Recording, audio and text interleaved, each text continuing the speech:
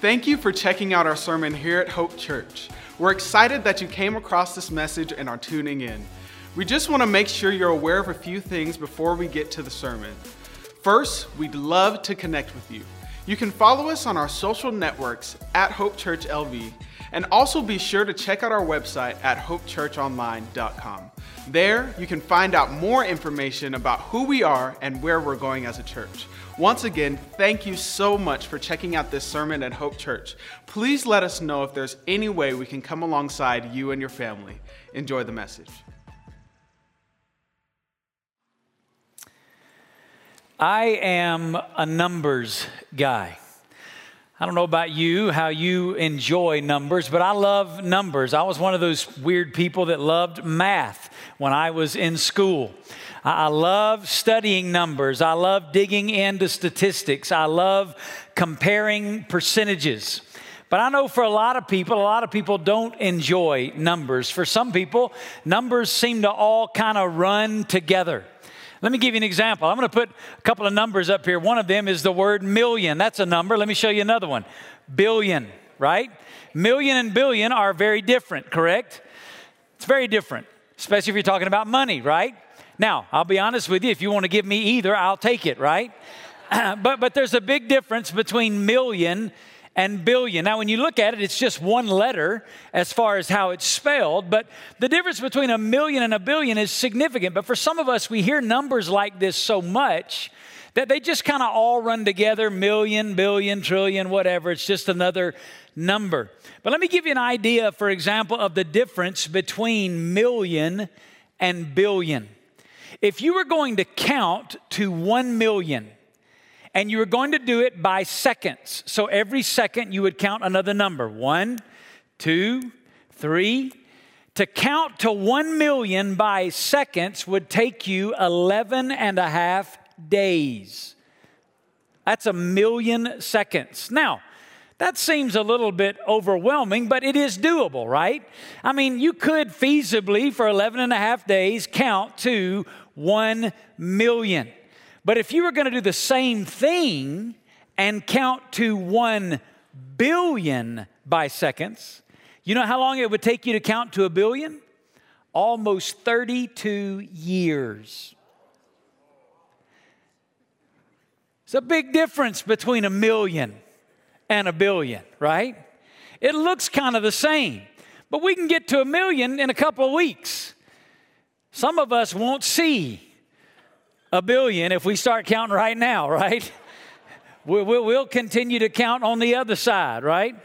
We're not going to make it to 1 billion. There's a big difference between 1 billion and 1 million. You say, why are you talking to us about numbers? Because I want to share a number with you this morning. It's a staggering number. It's a number that I've been staring at for the last few days. And the more I look at it, the more overwhelming it becomes. And to be real honest, I've been staring at a version of this number because the number that I'm about to put up here is no longer accurate because it's changing rapidly. Here's the number.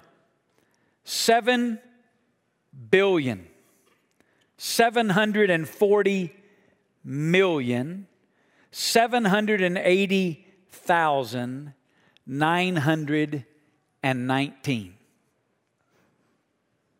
That's a staggering number. If we were going to count to this number 1 second at a time, it would take us 246 years. Let me tell you why that's important. Do you know how old our country is? America is 243 years old. Meaning, to count to this number, we'd have to go back in history beyond the signing of the Declaration of Independence to get to this number by today. 7.7 billion is the number. You say, what's that number? It's the population of planet Earth right now. 7 7.7 billion people. If you were going to start today counting every person on planet Earth and count one person a second, you would be counting for the next 246 years. And as I said, this number is changing constantly. As a matter of fact, this number increases by 40 people every 10 seconds. Every 10 seconds, it goes up by the number of 40 people.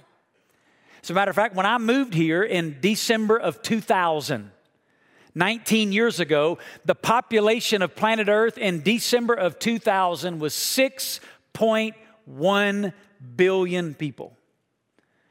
Since our church has been in existence, the world's population has increased by 1.6 billion people.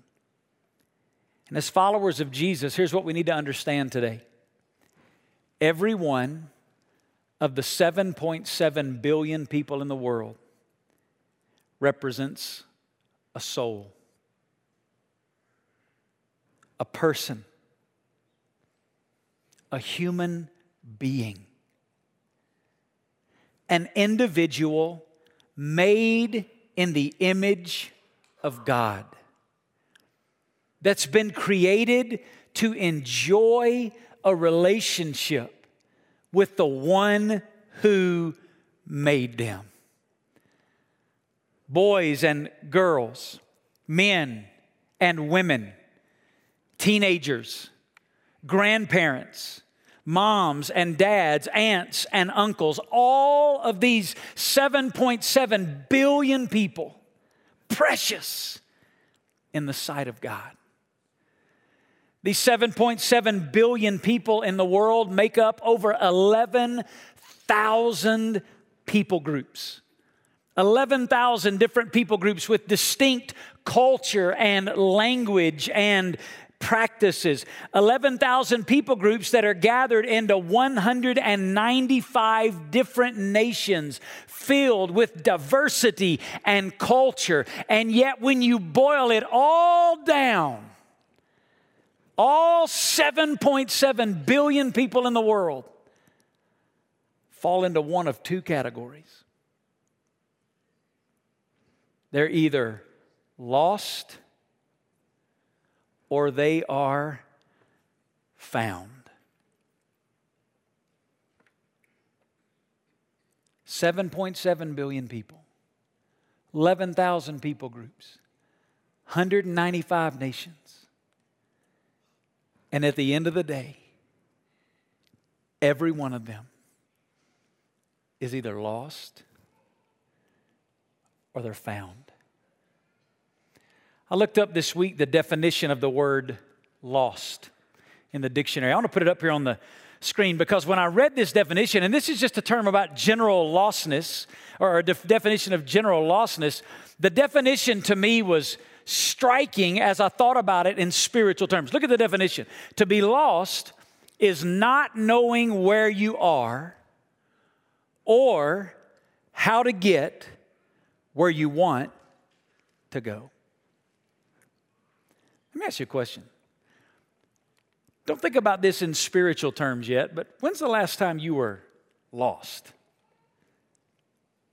You know the feeling of being lost? We were on a beach this summer. My wife and I were down in Southern California on a beach this summer, and we were just kind of enjoying the day. The weather was beautiful, and we were just sitting out there relaxing. And right in the middle of a relaxing day, all of a sudden you could feel a panic just kind of beginning to move like a wave across the beach.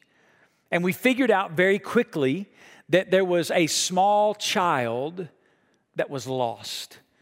We met the parent of that child, and you could just see the fear in the face of this parent with a child, a small child who'd wandered off on the beach and is now lost. And now there's kind of these search parties beginning to form all over the beach as people are just scouring the beach. And by God's grace, they were able to find that little child. But I'll never forget the look in that parent's eye when they realized that their child was lost being lost always leads to fear and panic and sadness. Being lost is never a good thing, but being spiritually lost is the ultimate worst. When I say that everybody in the world is either lost or found, I'm talking about a spiritual condition. To be spiritually lost is to be hopelessly separated from God. Let me have that definition back up here for just a moment. To be spiritually lost is to be hopelessly separated from God. I love this part of the definition, not knowing where you are. Most of the people in the world that are lost don't even know that they're lost. They just know that something's missing. They just are thinking in their heart there has to be something more. There's got to be more to life than what I'm experiencing. They don't know where they are, and they sure don't know how to get to where they want to go. That's lostness. Spiritual lostness is to be hopelessly separated from a relationship with God, and it is to be headed into an eternity separated from God. And as we sit here today, there are billions of people on planet Earth who are lost. People that were created for a relationship with God and yet have no relationship with God. And here's the sad reality. There's not anything they can do to change their condition. They don't know where they are. They don't know how to get where they want to be. The book of Isaiah describes it this way. He said, all of us, like sheep, have gone astray. Each of us has turned to his own way. That's the human condition. We come into this world lost, separated from God. Maybe you're here today, and just hearing me even talk about this, you're saying, Pastor, you don't know me, but you're describing exactly where I'm living. I'm lost. I don't know where I am. I don't know what life's all about. I don't know how I got here. I don't know how to get where I need to go. I don't even know where I need to go. I just know that today I am lost. Listen, you're not alone. Lostness permeates the planet that we live on. All around the world, people are lost. But listen, if you're here today and what I'm talking about is resonating with you, that there's a sense of lostness about your life, I got some good news for you. Listen to what Jesus said in Luke chapter 19. Jesus said, for the Son of Man has come to seek and to what? That which was what? Oh, here's the good news. Listen, it's one thing to be lost. It's something else to know when you're lost, somebody's looking for you. Listen, Jesus came to seek and to save that which was lost. You see, the good news of the message of Jesus is that Jesus saw us in our lostness. Because of our sin, we're separated from a relationship with God. Because of our sin, we're headed into an eternity without God. But Jesus saw us in our condition of lostness, and the scripture teaches us that Jesus stepped out of eternity and he stepped into time. He took on human flesh. He lived a sinless life, and then he died on a cross for our sin. He took all of your sin and all of my sin on himself, and on the cross, Jesus died for us, but he didn't stay dead. He rose again as a testimony that God had accepted his sacrifice for your sin, so that now you and I can turn from our sin, put our faith in Jesus Christ, and we can go from being lost to being found, to being saved through Jesus. If you're here today and you feel lost, there is hope in Jesus. I discovered that hope in September of 1989. I was a freshman in college, and I personally came to know Jesus as my Lord and Savior. Jesus found me when I didn't even know what I was looking for. You may be here today and you just came to church today just because you thought, you know what, I'm so lost. My life's in such a place that I don't know what to do, so I'm just going to go to church. And maybe you just came here hoping to find the answer. Listen to me. Our church is not the answer, but Jesus is the answer. Today, Jesus can save you. He can take you from right where you are, and He can give you meaning and purpose and value and significance and an eternal abiding relationship with God. You can go from being lost to being found in Christ. So before I go any further, I want to do something this morning. I want you to just bow your head all over the building. Don't put your stuff away. I'm not done yet, all right?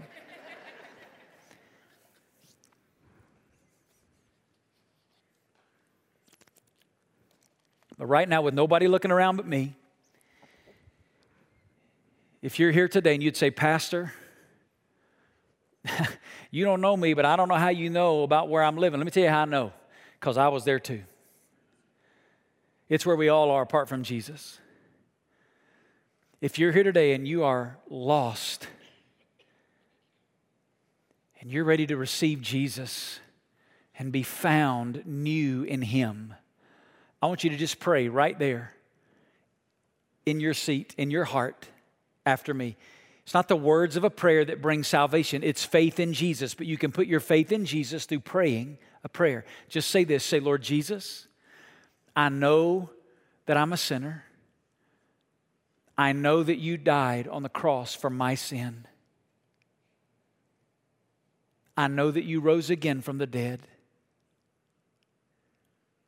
I believe in you, Jesus. I thank you for coming to seek and to save me. I put my faith in you, Jesus. I turn from my sin and I receive your salvation. It's in Jesus' name we pray. Amen. Look this way. Look this way. Listen. If for the very first time in your life you just prayed with me and put your faith in Jesus Christ, listen to me. You are no longer lost. You have been found in Him. You've been found in Him. And in just a few moments at the end of our service, I'm going to ask you to do something, all right?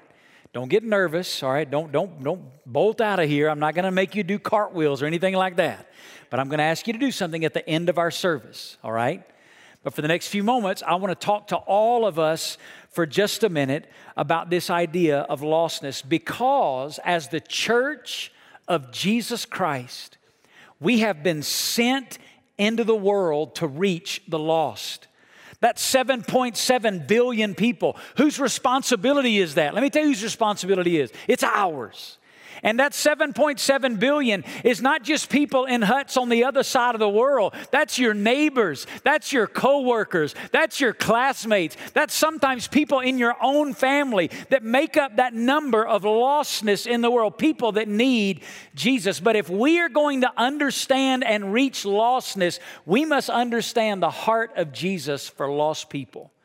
And there's no place in the Bible that better describes that than Luke chapter 15. If you have your Bible, I want you to open it to Luke chapter 15. If you don't have a Bible, we're going to put these verses up on the screen so you can follow along. In Luke chapter 15, Jesus is found hanging out with lost people.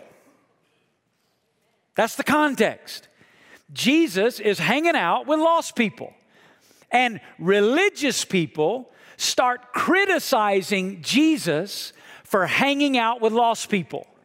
You got to understand the context, because in that context, Jesus tells three stories. He tells a story about a lost sheep, he tells a story about a lost coin, and he tells a story about a lost son. But all three of these stories are told so that this church crowd can understand his heart for lost people, because they don't get his heart. Let me show it to you. Luke chapter 15, we're only going to read the first of these stories, beginning in verse 1. It says, "Now all the tax collectors and the sinners were coming near to him to listen to him. So get this, here's Jesus teaching, and here comes all this lost crowd. The tax collectors were singled out because in that day, the tax collectors were people that had been given permits by the Roman government to extort and swindle money out of innocent people. So the tax collectors, that was the worst thing you could possibly be called. I know sometimes today we still think that's the worst thing you can possibly be called, but it's nothing like it was in this day. They could use any means necessary to extort and steal money away from innocent people. He says the tax collectors and the sinners. Who's the crowd Jesus is hanging out with? Tax collectors and sinners. Look at verse 2. The Pharisees and the scribes. Who's that? That's the church people. Began to, say it out loud. That's the church people, right? You ever heard some of that in church before? They began to grumble, saying, this man receives sinners and eats with them. How dare him? So he told them a parable. He said, let me tell you guys a story. Here's what he said, verse 4. What man among you, if he has 100 sheep and has lost one of them, does not leave the 99 in the open pasture and go after the one which is lost until he finds it? And when he's found it, hear the beauty of this. Listen, if you just prayed with me this morning, hear the beauty of this. When he's found it, listen to this. He lays it on his shoulders. Listen, if you just prayed with me this morning to receive Christ, here's what happened. Jesus just picked you up, and he is now carrying you. Some of you, as you prayed with me, you're thinking, man, it feels like a weight has been. Let me tell you why. Because he just picked you up.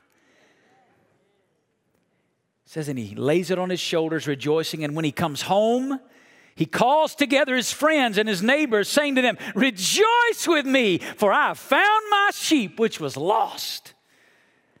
I tell you that in the same way, there will be more joy in heaven over one sinner who repents than over 99 righteous persons who need no repentance. Then he tells a story about a coin. Then he tells a story about a son.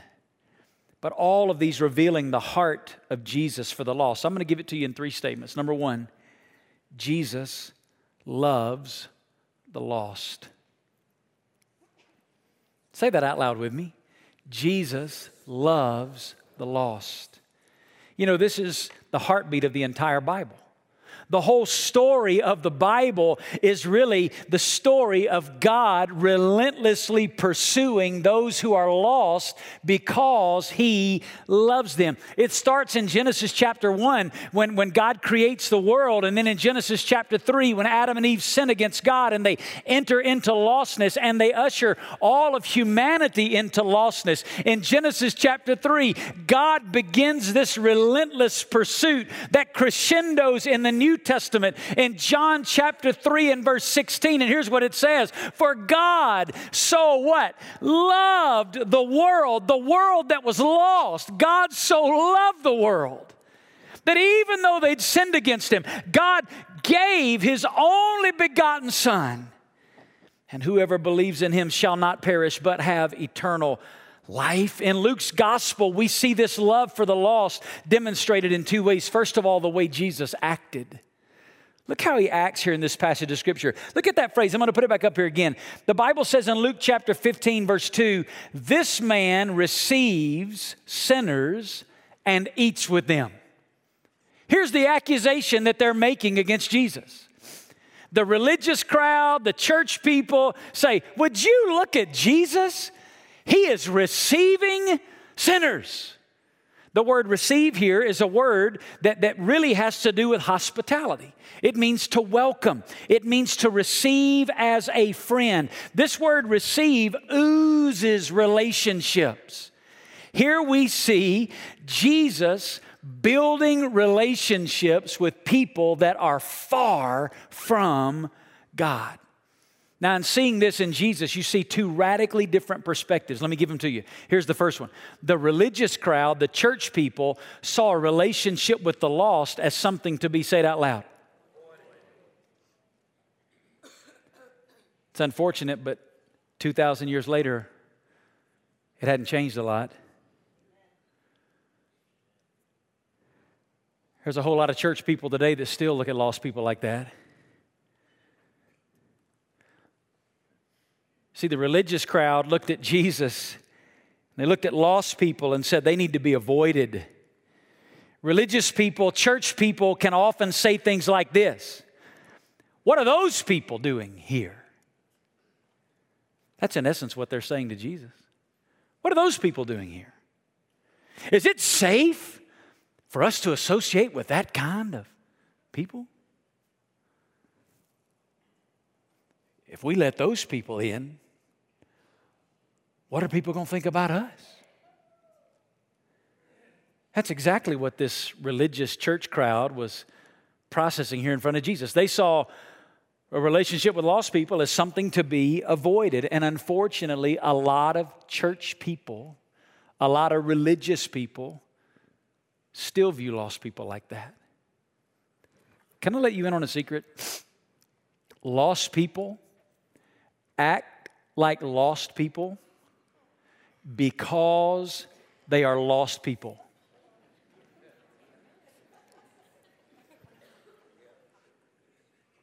That's the bottom line. It's not because they're different than you. It's not because you're better than them. It's not because we've arrived and we've learned. No, lost people act like lost people because they're lost people. And the only reason we don't act like lost people is because we've been found by the one who was seeking and saving that which was lost. Look at the different perspective we see in Jesus. The religious crowd saw it this way, but Jesus saw a relationship with lost people as something to be pursued. Jesus said, those people, that's my kind of people. I love lost people. Let me ask you a question. You love lost people? Jesus loved lost people.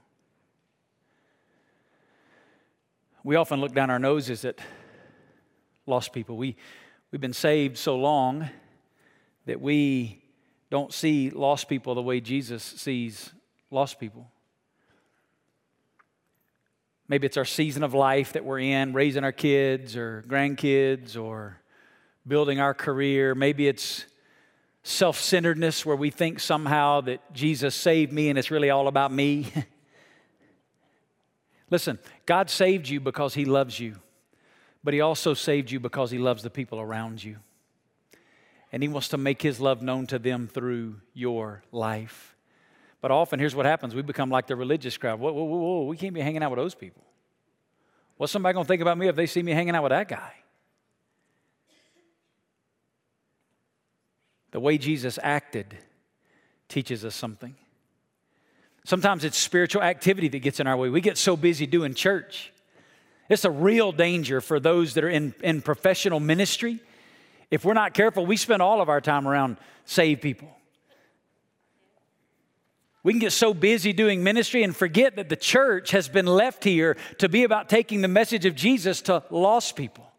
I have a good friend that pastors a church in Brooklyn, New York named James Roberson. Listen to what James said. He said the church can't save people, but the church can seek people. Amen?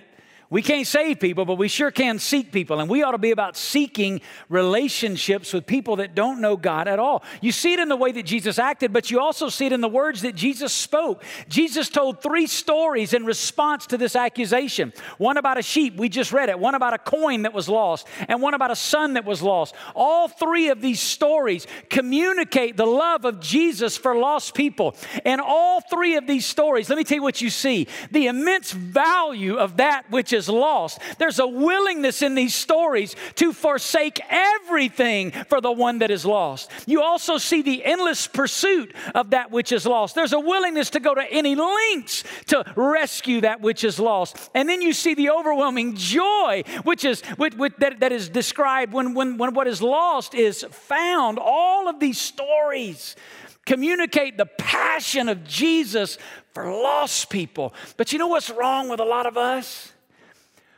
We've been saved so long, we've forgotten what it's like to be lost.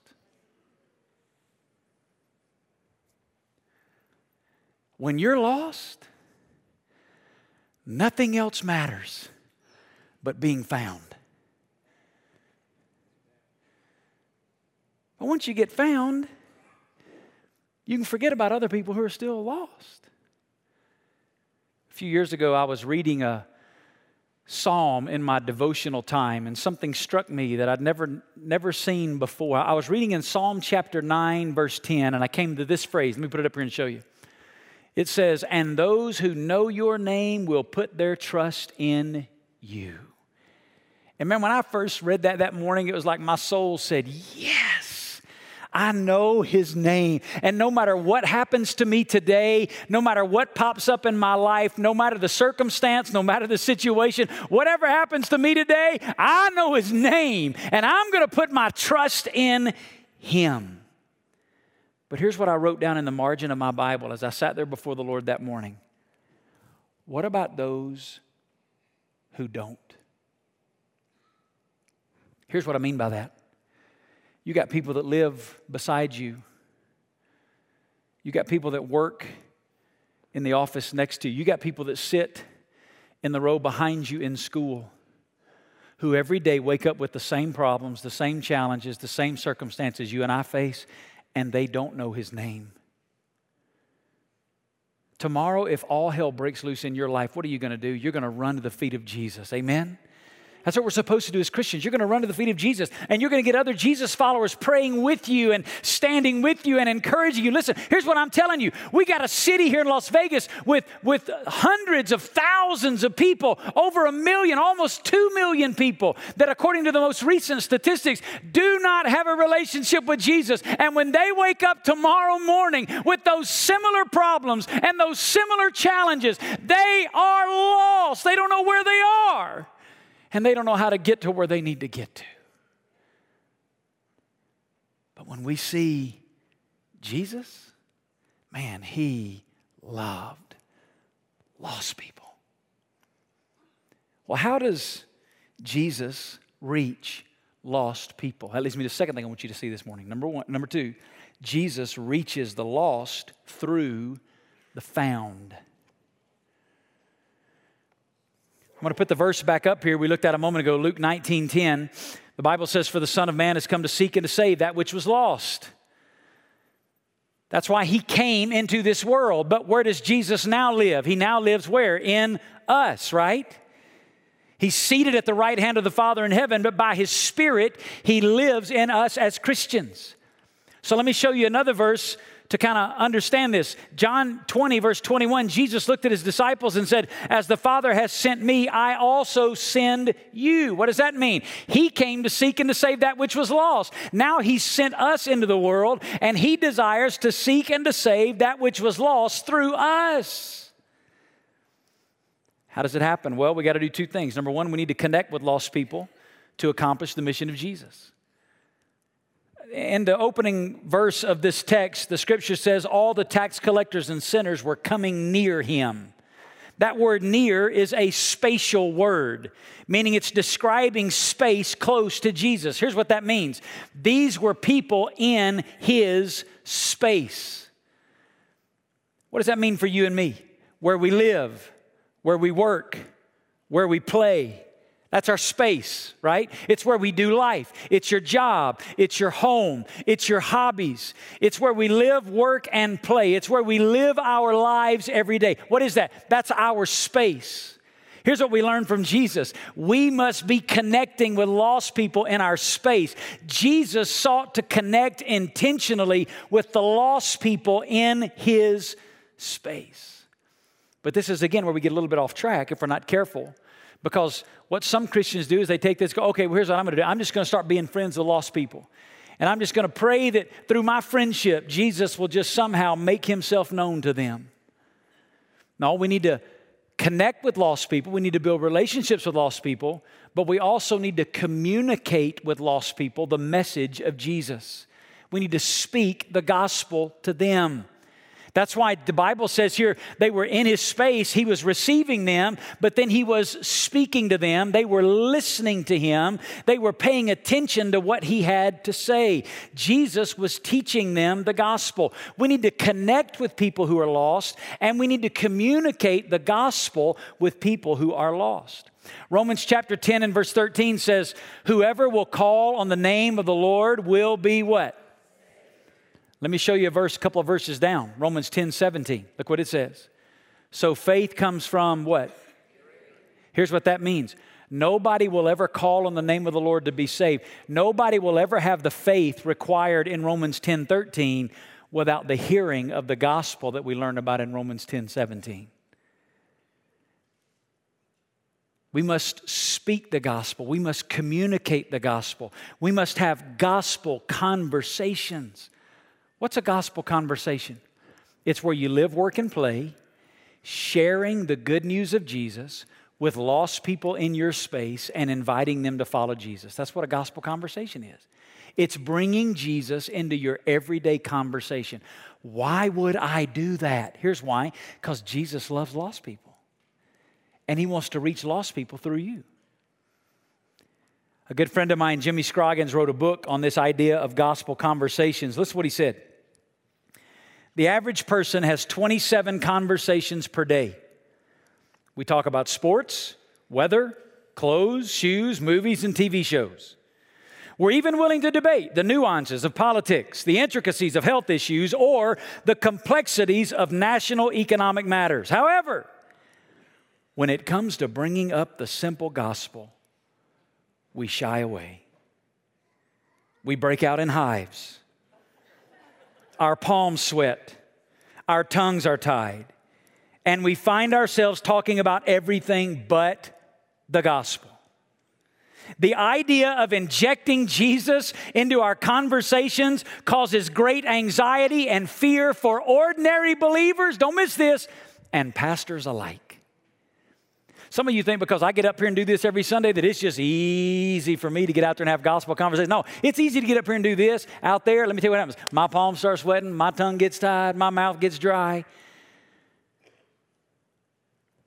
But if we're going to let Jesus seek and save the lost to us, we got to build relationships with lost people in our space, and we got to have gospel conversations. So here's what we want to do this weekend as we begin this 2 weeks of Hope for the World. We want to give you a challenge. We want to do it through a video. I want you to watch this video about a challenge we're laying in front of you as Hope Church. Earlier this year, our pastor shared with us a powerful question. Who's your one? This simple question helps keep what is on the heart of Jesus, which is the lostness of people in our city, the West, and the world, in front of us as his followers. As a church, we sought to identify one person in our circle of influence here in the Las Vegas Valley that we desire to see embrace the gospel. We were given 3 simple ways to respond to this question: pray, invite, tell. Pray for your one for at least 30 days. Invite your one to a gather time at Hope Church, and tell your one the good news of Jesus. We started with 1, but the goal is everyone. Everyone in your circle of influence hearing and embracing the gospel. But how?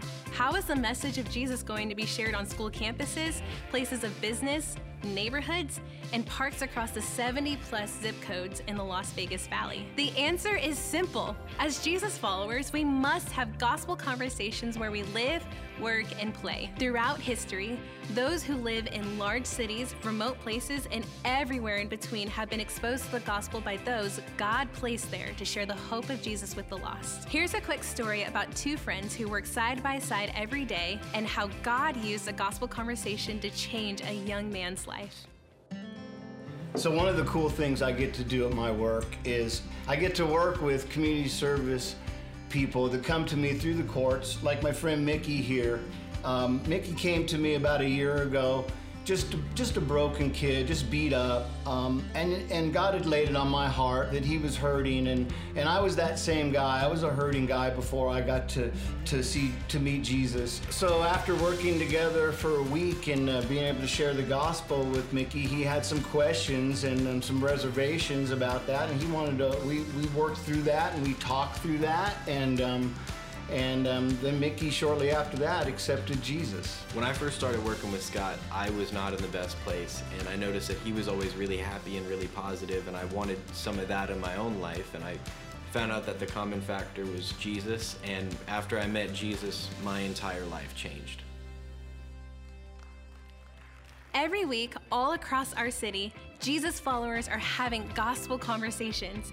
Today, we want to introduce a challenge specifically for our church over the next 50 days. We are calling this challenge 1,000 Conversations. Starting today and going until our first Christmas Eve service on December 22nd, we are setting a goal to intentionally engage in 1,000 gospel conversations as a church. Who is God leading you to share the gospel with? It may be your one that you identified earlier this year.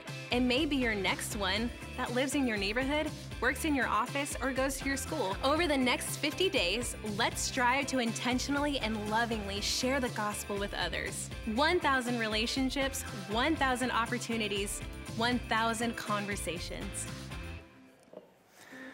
So there's the challenge over the next 50 days leading up to Christmas. What better gift could we give to Jesus to celebrate his birthday than to tell his story to 1,000 people in Las Vegas? Now, to be honest with you, a church that's going to have over 3,000 people here today, we ought to shatter 1,000 gospel conversations. But we want to set a mark of 1,000 gospel conversations between now and Christmas. When you came in today, there was a little green slip of paper that said, I had a gospel conversation with blank. Well, we're going to have out in the courtyard today, and then next weekend as well. And then after that, we're going to have a place over here at the front where we're going to have a board. I'm going to put a picture of it up here on the screen. And this board is going to have an opportunity for you to be able to, you can see it up there. It's a board that we're going to have up here. And you can, as you have gospel conversations, we want you to write the name of the person that you've talked to. You're going to roll this up, and you're going to just slide it in one of those holes. There are 1,000 holes on this board. So over the next 50 days, we're going to you can do that after the service. You can do that when you get here at church. You can do that during a response time. You can do that during worship. Some of you may hit 4 or 5 of these holes and get to fill them up with slips of paper. And then we're going to take every one of these slips of paper and we're going to pray for these people by name. We're going to lift them to the Lord and be praying for them. So this is not 1,000 people that you want to talk to. This is once you've talked to them about Jesus, you bring this back, you punch it in one of these holes, and our prayer is by the first service of our Christmas Eve services, we filled all 1,000 of these holes with gospel conversations. And wouldn't it be awesome? What if 10% of the people we share the gospel with come to know Jesus? You know what that means? Between now and Christmas, 100 new people that we've gotten to lead to Christ personally, where we live, where we work. What if 20%? What if 50%? What if 50% of the 1,000 people that we share the gospel with, that's 500 people by Christmas that we could see come to know Jesus as Lord and Savior. And let me share the last thing with you and I'm done. Jesus loves the lost. Jesus reaches the lost through the found. Here's the last thing. Jesus rejoices when the lost are found. Did you hear it in the story? He said, man, there is more rejoicing in heaven. Here's what that means. A few moments ago, I led some of you to pray and you gave your life to Jesus. Did you know because you did that, right now there's a party in heaven? They are throwing a party, man. They are high-fiving. They are running around celebrating because you who were lost has now been found. What if over the next 50 days, 100, 200? What if daily we were seeing people come to Christ, weekly seeing people come to Christ, that we're leading to Jesus? There's the challenge. Let's connect with lost people. Let's communicate the gospel with lost people. And let's rejoice when those that are lost are found. Let's pray together today.